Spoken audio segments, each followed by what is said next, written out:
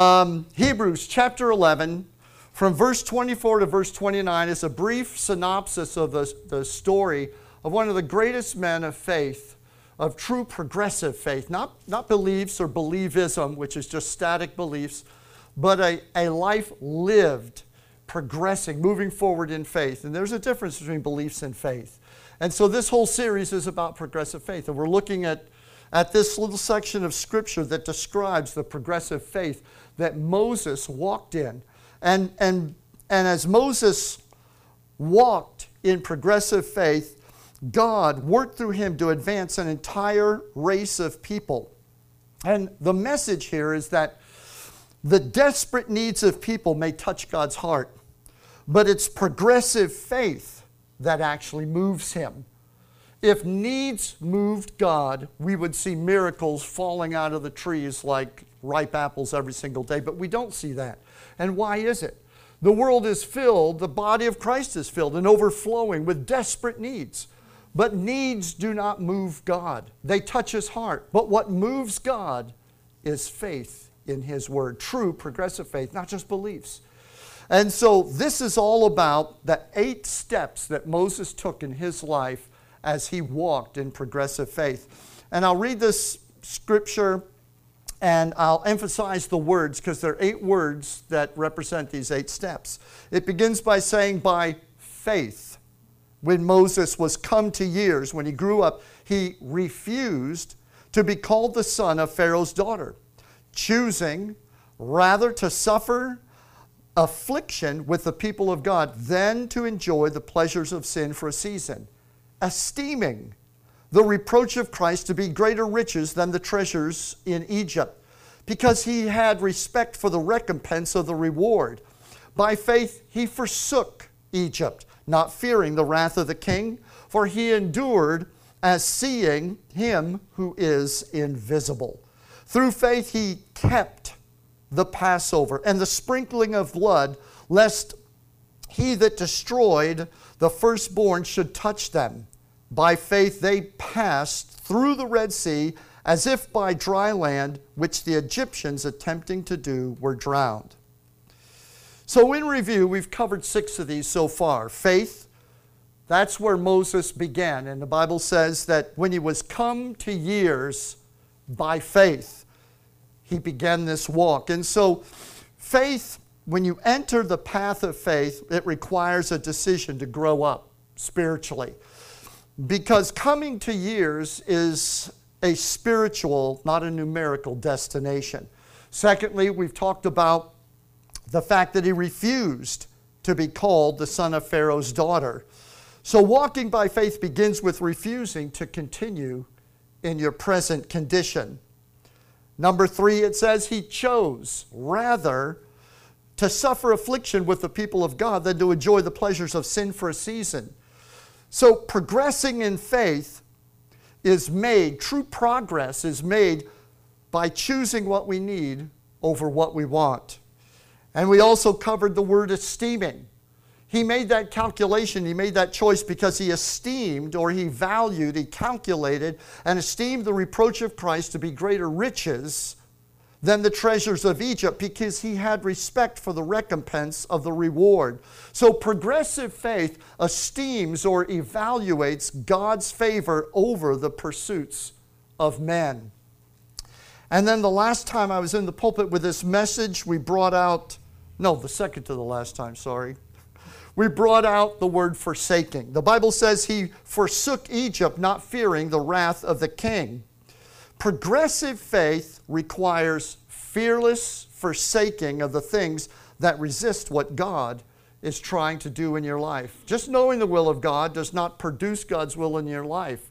You must conquer those things through that faith that are resisting the place that the Lord is trying to bring you to. And then the last time we shared on this message, we looked at the word endured. The Bible says that Moses endured as seeing him who is invisible. Progressive faith will endure and overcome Satan's opposition while it stays focused on Jesus. Well, I'm excited about coming down to the word kept. Kept is the 7th step This step is unique from the previous 6 steps because the first 6 steps Moses took by himself. By faith, he decided to believe God. He refused, he chose, he esteemed. All those things Moses did. But this step needed to be taken by all of Israel together. So as the body of Christ, and not just you as an individual or me as an individual, but us collectively as the body of Christ, let's hear what this message is saying to us today about keeping the covenant of God, because Israel had to do this collectively together in one accord. The Bible says that they kept the Passover and the sprinkling of the blood. They kept the Passover and the sprinkling of the blood. And then it resulted in the 8th step was that they passed through the Red Sea. So listen,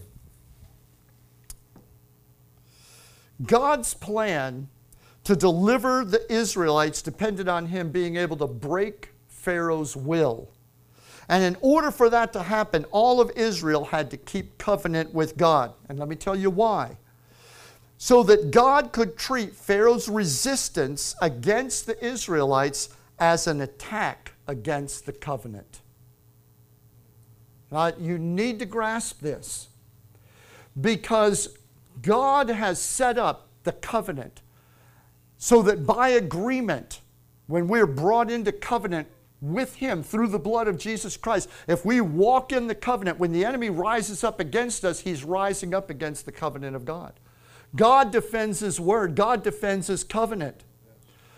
You and I expose ourselves needlessly when we forsake the covenant, when we don't walk in the word of God, when we don't walk in covenant. We step outside and we think that because I'm a Christian, the Lord's going to protect me. Because I received Jesus in my life, I'm going to be protected. But that isn't true. We have to keep the covenant. One of the things that's weak about the church, which has resulted in the world sinking further into darkness, is that we don't keep things anymore. Amen. Do you understand what I'm saying to you today? We don't keep what God has given us. Keeping things, being faithful, is no longer a virtue, or it is a diminishing virtue. This word kept is one of the most important features if you're going to live truly a life of faith. Isaiah 49, 24 and 25 says, "Can the prey be taken from the mighty, or the captives of a tyrant be rescued? For thus says the Lord, even the captives of the mighty shall be taken, and the prey of the tyrant shall be rescued. For I will contend with those who contend with you, and I will save your children." Wow, could any of you use that promise today? I will contend with those who contend with you. Wouldn't you like to have the kind of walk with God that when the enemy sends his agents out against you, in whatever form they happen to come, that God steps in between you and the attack of the enemy and says, I am taking this battle personally, and the Lord fights your battles. That only happens when you walk in covenant, because God defends his covenant. He's obligated to his covenant. That's why he made a covenant with you and I. Praise the Lord. It was how he could be faithful to us. How could God be faithful to people who are imperfect? How could God be faithful to a church that he knew was going to stumble and fall, even though he had forgiven us and put us under the blood? How could he be faithful to us when he knows we're going to turn around and fall flat on our face again? He does it because he can be faithful to his word. If we keep covenant, even though we fall flat on our face, the Lord picks us up. And that's why the Bible says, though the righteous fall 7 times, they get up again. Because God will pick them up. He'll make us to stand. Can you say praise the Lord? So the prey can be taken from the lion's mouth, and the captives can be taken from the mighty. When we walk in covenant, God said, I will contend with those who contend with you. My goodness, I'd like to see some victory today. I'd like to be able to turn on the TV and see the bad news overwhelmed by some good news. Praise the Lord. And I believe that's what God wants to see. I believe God wants to contend with those that contend with us. The Bible says God is love. Specifically, God is a paternal love. God is agape. He is a paternal love. And your Heavenly Father, because He is a Father, because He is paternal love, He desires to deliver us, and He desires to meet our needs. He wants to meet our needs, and He wants to deliver us. But God's greatest desire isn't to meet our needs or to deliver us. His greatest desire is that we know, believe, and keep His Word. Because if we keep His Word, God will keep us. The Bible says the Word of God is upholding the entire universe. The universe is upheld. All things are upheld by the Word of His power. Do you see how perfect, how faithful, how powerful God's Word is? When He spoke His Word, it brings things to pass. It never returns to Him void. God's Word produces the thing that He sends it and sows it into the ground to produce. And so you and I have been given the privilege of being ground in which He can sow His Word into us. Does God's Word inform your thinking? Does it guide your actions? Does it correct and challenge and reprove us when we're pulling to the left or the right? If we let God's Word rule our life, then God will defend us from the enemies, and He will contend with those that contend with us. So if you keep His Word, God will keep you. 3 John verse 2 says, "Beloved, I wish above all things that you would prosper and be in health." God wants us to prosper and be in health. God wants to meet our needs. He doesn't delight in our misery. But that scripture goes on and says, "I pray above all things that you may prosper and be in health, even as your soul prospers." God's ultimate desire is that we would see the value of His Word and treasure it, and we would hide it in our hearts, but we would show it through our life and through our action. Praise the Lord. God has placed everything that He wants to do for you, and everything He wants to give you, He has placed it inside His covenant Word. And if you remember a couple of years ago when I took a couple of months and taught on the blood covenant, that essentially the mechanics of the covenant were simple. They take two separate parts, like a divided heifer, like a divided calf, and they bring them together to form one whole and new being. And that's why covenants have always been so important among the nations, because a nation that is weaker will seek to make a covenant with a nation that is stronger, so that being brought together in unity, in oneness, the strength of the strong will overflow and strengthen the weakness of the weak. And so there's a reason for entering into covenant, because now you are bigger than you really are. You're more than you really are. When you enter into covenant with God, you're larger than you are when you're outside of covenant with God.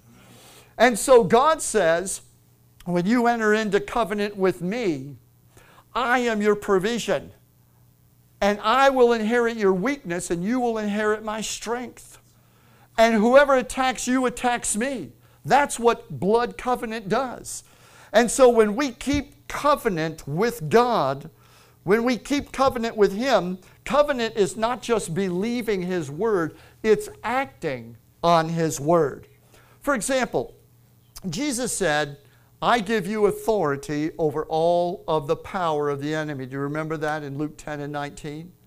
And so we could take that and simply make it a belief. Well, I believe that God has given me authority over all the power of the enemy. Therefore, anything that is from the enemy should not be able to overpower me. But you'll no sooner say that, and the enemy's going to have you on your back. Why? Because just believing that He has given you authority over all the power of the enemy does not enact the covenant. If you want to open that covenant gift, then you have to couple it with the scripture that says, "Resist the devil, and he will flee from you." You see, for every covenant promise of God, there is an action that must be taken. That's what progressive faith is. It is acting upon the Word, not just believing it. Religion is choosing a set of beliefs. And that's why the world has little respect for Christianity today. Because they hear a lot about beliefs, But what they need to see are signs and wonders and miracles. They need to see the heavens open. They need to see Satan stopped in his tracks. They need to see what has happened to Antonio's sister happening multiplied millions of times over. If you really want to see the march into darkness, the slide into hell that our nation is taking today slowed or stopped or even reversed, then we better get busy as the body of Christ and start acting upon the covenant and being the light of the world, and not just keeping our Christianity for church attendance on Sunday morning. With every promise of God, there's an act of obedience to the Word that triggers the covenant so that God can contend with those who contend with you because they're challenging Him. When you walk in the Word, when you act on the Word, you are an extension of God's Word. God's Word is working through you. That's what the parable of the sower was all about. When you sow the word of the gospel in your life and then you walk in obedience towards it, you become an extension of everything that Jesus said. When He said, I give you authority, He's waiting to see little you and little me walking around, praising Him unashamedly and openly, walking, correcting ourselves, adjusting ourselves in obedience to God's Word, and then sharing boldly what Jesus has done for us with others. And so as we let our light shine by being obedient to the Word of God, God sees His Word operating in us. We are literally extensions of the living Word of God. And if you have a problem with the concept of that, then start by realizing that the Bible says Jesus was the Word made flesh. Jesus was the embodiment of the covenant. He was, here I am. God first introduced Himself to Moses and said, I am that I am. You just tell Pharaoh that I am sent you. But then I am came into the world. Hallelujah. And we saw Him, we felt Him, we touched Him. We have received Him into our hearts. God's will, God's desire, God's vision and plan is that the Word become flesh. Because the Word is going to redeem this world. The Word is going to take us from Genesis to Revelation and beyond. So, when you walk in covenant and you keep covenant with God, then God is walking with you.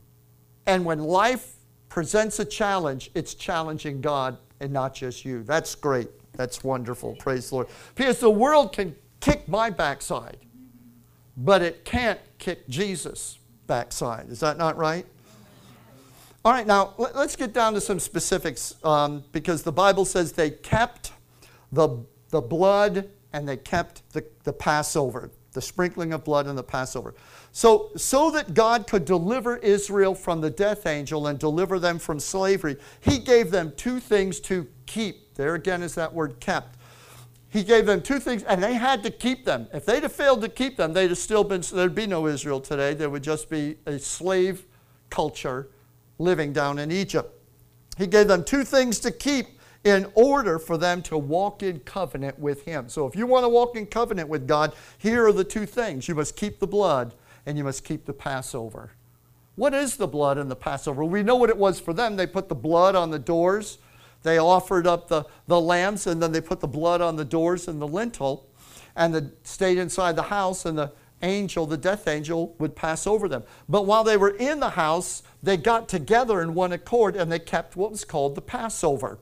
And so what does that mean for you and I today? Are we supposed to take blood and paint our doors? Are we supposed to practice Passover meals? Let me tell you what the blood, keeping it and keeping the Passover means for us so that we can keep covenant with God. Today, we keep the blood by keeping Jesus' words. And let me give you a verse that shows the connection. Hebrews chapter 12, verse 24 through 25. You have come to Jesus, the mediator of a new covenant, and to the sprinkled blood that speaks a better word than the blood of Abel. The blood of Jesus is speaking. We engage with the blood by speaking what God is speaking. The blood of Jesus is speaking. Do you agree with it? Are you in agreement? Are you receiving, hearing and receiving what the blood of Jesus is speaking from the mercy seat. We sang that song, "Come Running to the Mercy Seat." But how do we run? We run by acting upon the Word of God. And so the blood is speaking. The blood is, if you will, transferred to us through the Word as we hear that Word and we allow it to enter our heart, and then it needs to rebound out of our lips in praise, in words, in declaration. When we keep the words of Jesus Christ, we are keeping the blood. The blood is speaking a better covenant than that which Abel's blood cried out for. Abel's blood cried out from the ground for vengeance. Eye for an eye, tooth for a tooth. I don't want that kind of covenant. I want a covenant that's going to forgive me. Because if it doesn't, I'm on my way to hell. No matter how much I love Jesus, I can't make it there unless the blood is speaking and I'm agreeing and saying what the blood of Jesus is saying. Hallelujah. If we keep the Passover, what's the Passover? The Passover is keeping fellowship with the body of Christ sacred. I want to really come down on this morning, and I want to deal with this because the church today and all of its various expressions and denominations is not doing the job we should be doing, keeping the Passover or keeping fellowship with the body sacred. Our churches, and it's not always intentional. I think it just happens because we live in a consumer-oriented society and we tend to be consumer-oriented in our choices. The way we choose jobs, we're looking for the best deal. The way we choose our homes, the things we wear, the things we buy, things we drive, we're always looking for the best deal. Everything always comes down to the best arrangement for me. And I know that I'm making it sound self-centered or selfish. I'm not necessarily trying to cast an air of criticism over the way we choose things in life, but I just want you to understand it's the nature of how we live in the world. So when it comes to church, we treat the church the same way. What am I going to get out of this? You know, I want that music that I like. You know, I want the things that appeal to me. I'm looking for a church that's going to make me look good. We choose and then, you know, it's just like going to the mall. Every store in that mall is trying its best to get you to come through its doors rather than the doors 3 doors down. You know, if you're a luggage store, a sneaker store in the mall, you know, there's 2 or 3 others in there. You want people coming to you. And so it's no big surprise that churches, while they fellowship and their pastors all fellowship together and everything, they are often operating in competition with, if I don't keep up with what everyone else is doing. And so the whole purpose for the body of Christ is undermined by consumerism because people are shopping. I understand we need to keep fellowship sacred. The Passover was meant to bring you and I in community with one another before God. Not that we should compete. There really is no room for John and James, the sons of thunder, coming to Jesus and saying, we want a better seat than everybody else does when you come into your kingdom. They couldn't even imagine what his kingdom was like, but they just knew whatever it is, we want to have the best seats in the house. And Jesus didn't give in to that. He didn't kick them to the curb. He worked with them. And so God's wanting to work with us today. And I think one of the things is we need to get back to treating the body of Christ as sacred because it is the body of Christ. Can you say amen? So keeping Passover is keeping fellowship with the body of Christ sacred. And let me share with you a verse of Scripture that I believe helps to bring this point out. In Ephesians chapter 4, where it talks about Jesus rose from the dead and he appointed apostles, prophets, evangelists, pastors, and teachers into the church so that he could help and lift up and guide the body. He goes on in that explanation in verse 14 and he says, so that we may no longer be children or immature, tossed to and fro by the waves and carried about by every wind of doctrine, by human cunning, by craftiness in deceitful schemes. Let me just pause for a moment. Are many churches today not invaded by the cunning craftiness of men, deceitful schemes? As we see the list of what we believe in and what we stand for change from what the Word of God says to what's popular and trendy in the world? Absolutely. The church is being subverted by the world. And so we are seeing churches and their leaders being tossed to and fro by every wind of doctrine and, following the breeze of the world rather than the cloud of glory. So he says that you should no longer, he's put us in the body so that we should no longer be tossed around by human cunning and craftiness, but rather, speaking the truth in love, we may grow up in every way into Jesus, who is the head. From him, the whole body, now listen to these words, from the head, from him, the whole body joined and held together by every joint with which God equipped it, when each part is working properly, it makes the body grow up so that it builds itself up in love.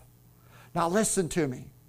The purpose for the body of Christ is so that you and I as Christians can be connected vitally to him.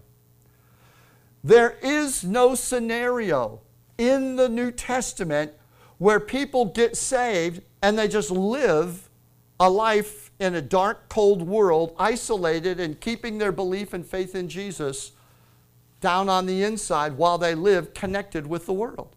There is no scenario. That you just can't find that paradigm. It doesn't exist. Instead, there's a very definite paradigm. God said, I will be with you as the head of the body.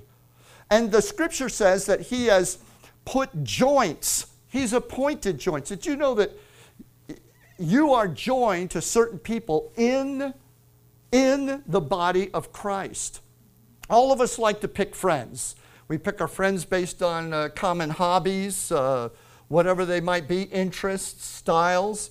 But God has joints that he has ordained. They are in the body of Christ. So when you have found the church that God has planted you in, there are appointments, there are joints, there are relationships that are more than just friendships. They're more than just relationships that appeal to what you like. They are ordained and designed by God to work synergistically as you connect with this person and with that person in the assignment that God has brought you together in. That is a joint that has been ordained, and it causes the whole body, including you, to grow up spiritually, to be delivered from the cunning craftiness of men, to have direction in your life. Show me a believer that has separated themselves from that process. Show me a Christian that says, I'm sick of church, all the hypocrites are in church. Yeah, but all the real deal's in church too. And the whole idea is that you find a body and find a church where the truth is respected, and you can hammer out your walk in concert with God's people. If they did not keep the Passover, the death angel would enter their house and take the firstborn. Listen to me. There's a reason why the firstborn of God's people are being aborted. There is a reason why the visions and the things of God are failing to come to pass in the lives of Christians, in the lives of churches, because the death angel is dropping into the house. And the death angel is stalking the house of God because people are not respecting the body of Christ. They're not honoring, they're not keeping sacred the body of Christ. When we gather together, we have got to have a different mentality than I'm just coming to church. What am I going to wear today? Oh, I hope so-and-so talks to me today. Do you understand what I'm saying? We need to come together and say, Lord, where's my joint? Where's my connection? Because every joint supplies strength. There's a purpose. There's a reason. And we ought to be seeking those reasons out. Does that make sense to anybody? Nothing derails progressive faith quicker than failing to keep covenant with Jesus' body. And that's why we're in conflict right now. And if we don't start reversing some of this stuff and starting to use the body of Christ for what God has ordained it, treating it sacred and seeking by faith and recapturing our joy to be part of the body of Christ, we are not going to catch up with the degradation that is occurring in our society. Because, listen, Satan has slipped out into the world with force because he's passed through the gaps in the body of Christ that are formed by our lack of faithfulness. When the church of Jesus Christ is strong in a city, that city receives a blessing from God, and Satan has a very hard time doing his deal. He tries. And I'm not saying there aren't sinners, there isn't corruption, but it's held at bay. It's held under. And America was like that for hundreds of years. That curtain has fallen. That wall has fallen. That restraint has fallen. When the righteous rule, the people rejoice. But when the wicked rule, when the foundations are broken up, what can the righteous do? We are watching the runaway madness of the spirit of Antichrist having its way because he marched right through the walls of the church to get to our neighborhoods. Nothing derails progressive faith quicker than not keeping covenant with the body of Christ. And treating the body of Christ like a consumer is the highest form of defilement. When the body of Christ is supposed to be the place where we come to bring the sacrifice of praise. Look, I come in here on Sunday morning feeling like the last thing I want to do is bless the Lord and praise the Lord. But when it comes time to pray, I need to tilt my head back and lift my voice. Hallelujah. I need to bring the sacrifice, the offering of praise. Who's greater, my feelings or Jesus? Who's worthy, me or Jesus? If we say He is Lord, He needs to be Lord through our actions. You know, instead of saying, "Thou hast turned my mourning into dancing for me," and singing, we ought to be dancing. Doesn't that make a little sense to you? Cindy, what do you think? Does that make sense to you? If the Bible says that we should be dancing before the Lord, then let's not sing about it, let's do it. Amen. Praise God. And I know you're going to sit there saying, "Oh, I got 2 left feet." Well, you know what? Dancing, God will probably heal them. Something will happen, you know. Your little, you know, Pentecostal 2-step will be holy unto the Lord. Amen. When we break those joints with which the body of Christ is held together, we are breaking fellowship with Jesus. And that's a strong statement. I'm going to back up and say it again just in case you didn't get it. When we break fellowship with the body of Christ, we've broken fellowship with Jesus. Now, I would get a face full of argument from a lot of Christians.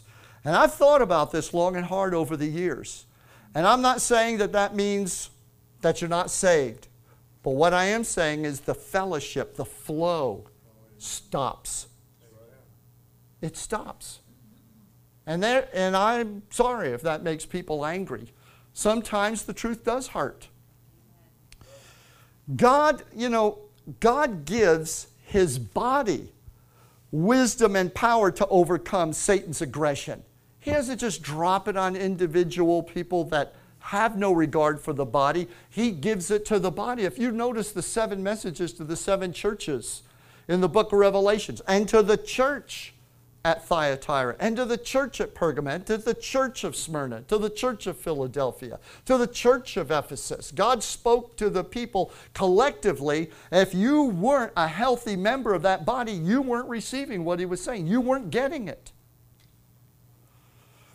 God gives wisdom and power to overcome Satan's aggression to the body. It's to the body that those prophetic words come forth. It's in the body that we receive them. It's working out our relationships together is where we actually walk in the power that we can bring home with us and see it applied in our home. 1 Corinthians 12 says, "The human body has many parts, but the many parts make up the one whole body. So it is with the body of Christ. Some of us are Jews, some are Gentiles, some are slaves, some are free. But we all have been baptized into one body, by one Spirit, and we all share the same Spirit. Did you catch that language? We've all been baptized into one body. When you were baptized in the name of Jesus Christ as Lord, when you were baptized, what do you think that meant? What did it mean to you? It probably, at that point, as a new believer, it probably just meant, I'm really committed. But specifically, it is an act of being baptized or immersed into the body. Not just into Jesus, but into his body. How can you be baptized into Jesus and not be baptized into his body? Jesus is not a bodiless head, a big head floating around in the universe trying to make electronic connections with people. His body is how he connects with the world.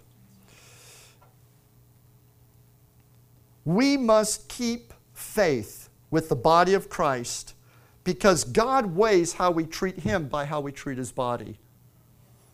And I really believe that if that's not something that you think about, that you probably should leave this morning really making that something you consider. Does God evaluate how I treat Jesus by how I treat his body? God has set his church among the nations of the world as the light of the world. And we must understand.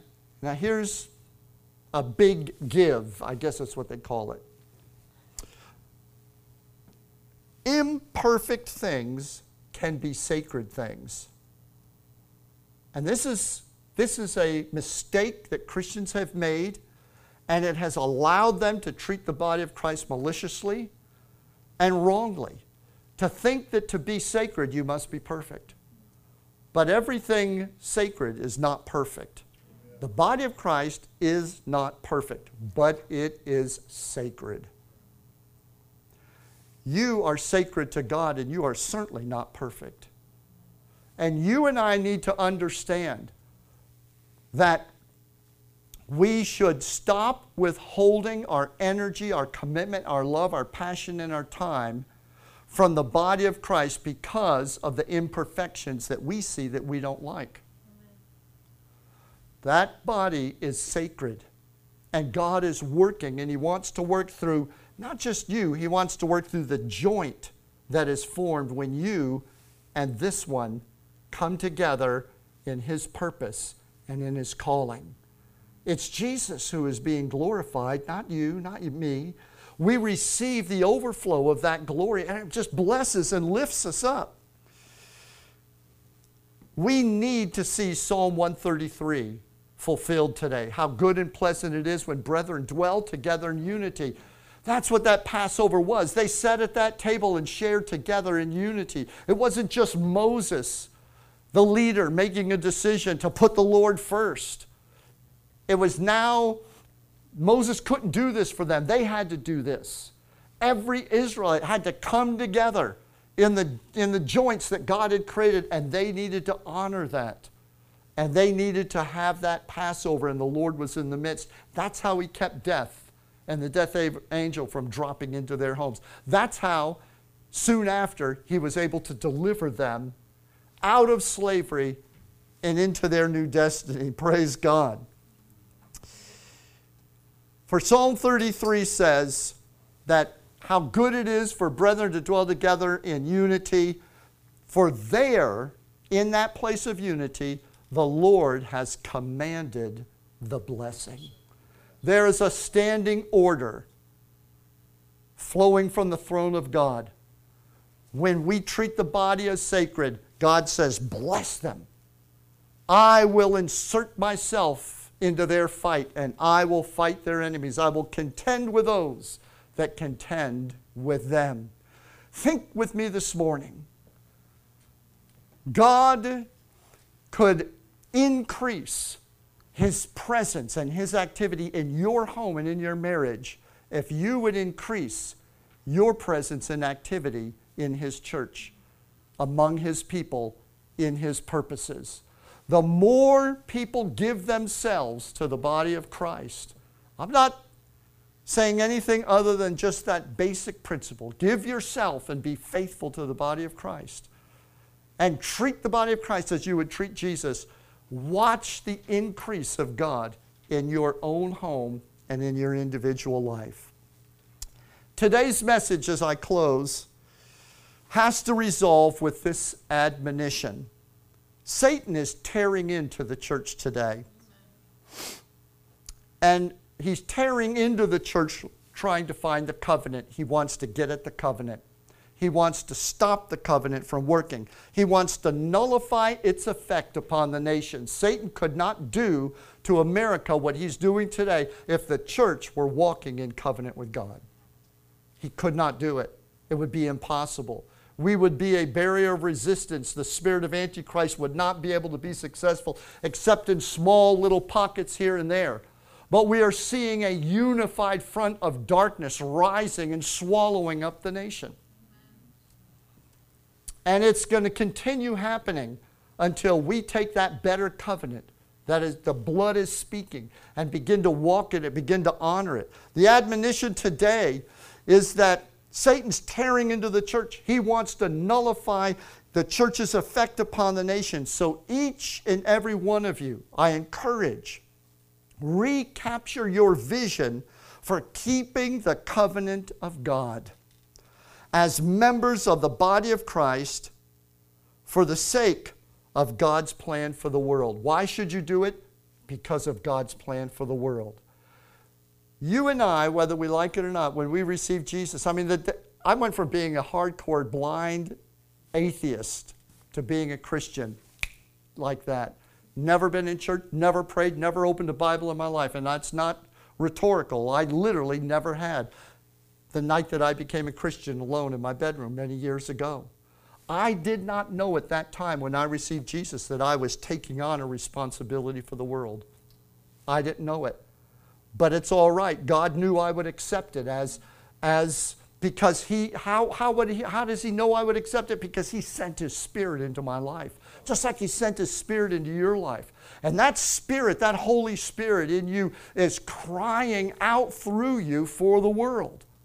That Spirit is what brought Jesus into the world. For God so loved the world, he gave. How did Jesus become willing to endure Calvary? He became willing because of the Spirit that was in him. He loved the world and the joy that was set before him. That joy is before you and I today. And we need to recapture that vision as members of the body of Christ for the sake of the world and for the sake of God's purpose. You might be sitting there thinking, wow, I just joined the church. I wasn't trying to take on the world. Well, I don't know whether to say congratulations or sorry. But here it is, folks, here it is. And really, congratulations. Could there be a greater life for you to live? Amen. Is there a greater life? Is there a greater purpose? Come on. Amen. Let's keep the covenant of God. Amen? This morning is Communion Sunday, and you know what? I'm just going to move this a little forward. I'd like everybody to stand with me. We...